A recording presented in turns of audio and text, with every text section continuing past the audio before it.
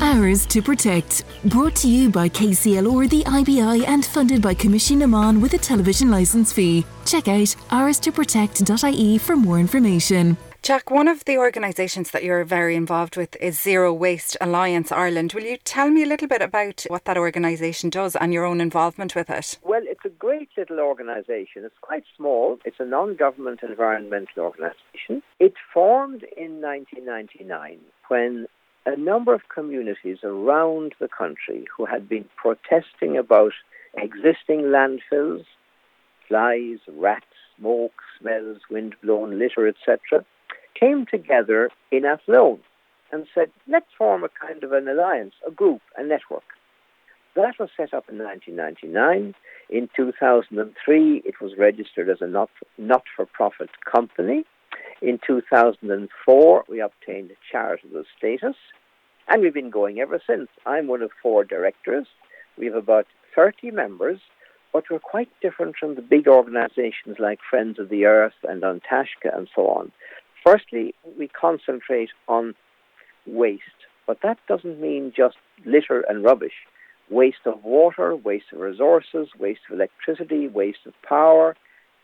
We're currently putting in a submission into the government today on the huge amounts of waste created by people using what we call vapes or vaping cigarettes or e-cigarettes.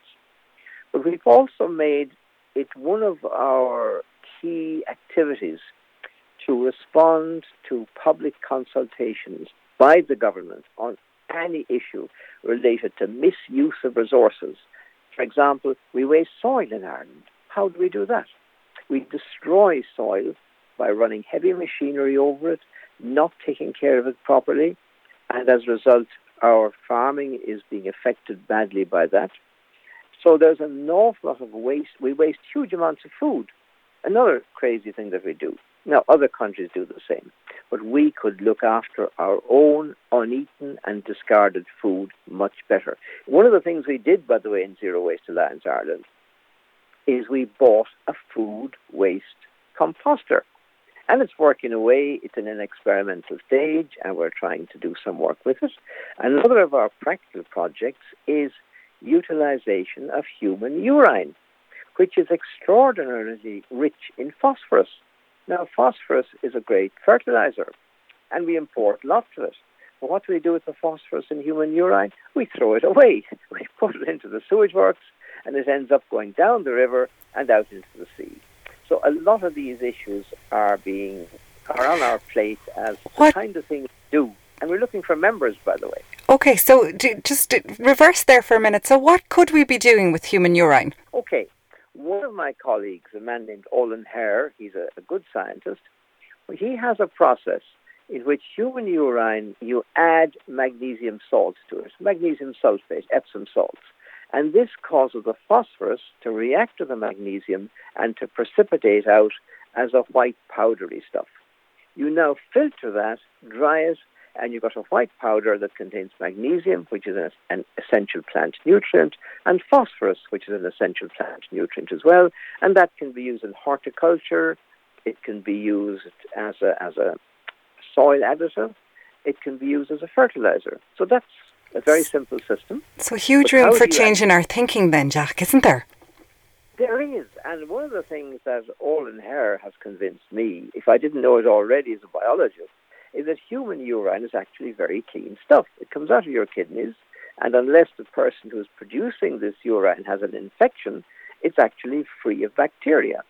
It's not like your stools or your feces, which are very rich in bacteria and which have to be dealt with in a way that they never come in contact with human beings. In other words, it has to be sent to the sewage works and treated and so on. But urine is actually a valuable stuff which we're throwing away. And it's clean. Extraordinary when you think about it. Fascinating. So, Jack, one of the things you mentioned there is that you're on the hunt for new members. So tell us, if people want to get involved with the Zero Waste Alliance Ireland group, where can they find some more information? I will tell you exactly. We have a website, Zero Waste Alliance Ireland. It's www.zwai.ie. And when you go onto that website, you will find we have an administrator named Orla. Her email address is admin@zwai.ie. And if you write to her, she will send you out a membership form, and you fill in that. You pay €20, and you are a member. And we like members to actually do some work as well. It's not just paying your €20 and forgetting about and being forgotten about.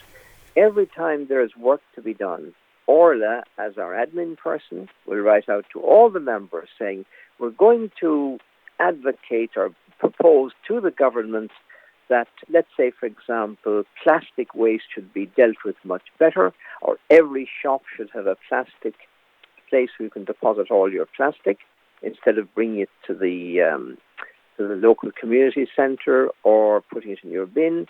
And when we get some members who then respond, we assemble a team, we write a report, a submission, that goes to the Department of the Environment, Climate and Communications, or to the Department of Housing, Planning and Local Government, and hopefully we make some kind of an input, and we're one of the organisations advocating change for the better. Brilliant. Exactly what we like to hear on Ours to Protect. Jack O'Sullivan, environmental consultant, thank you so much for your time this morning, and no doubt we'll be in touch with you again during the course of the project. Thank you so much, Jack. Thank you very much, Jessica. Nice to talk with you. You too. Take care. Thanks a million. Ours to Protect is funded by Commission Oman with a television licence fee and is a partnership between KCLR and the Independent Broadcasters of Ireland. Check out ourstoprotect.ie for more information.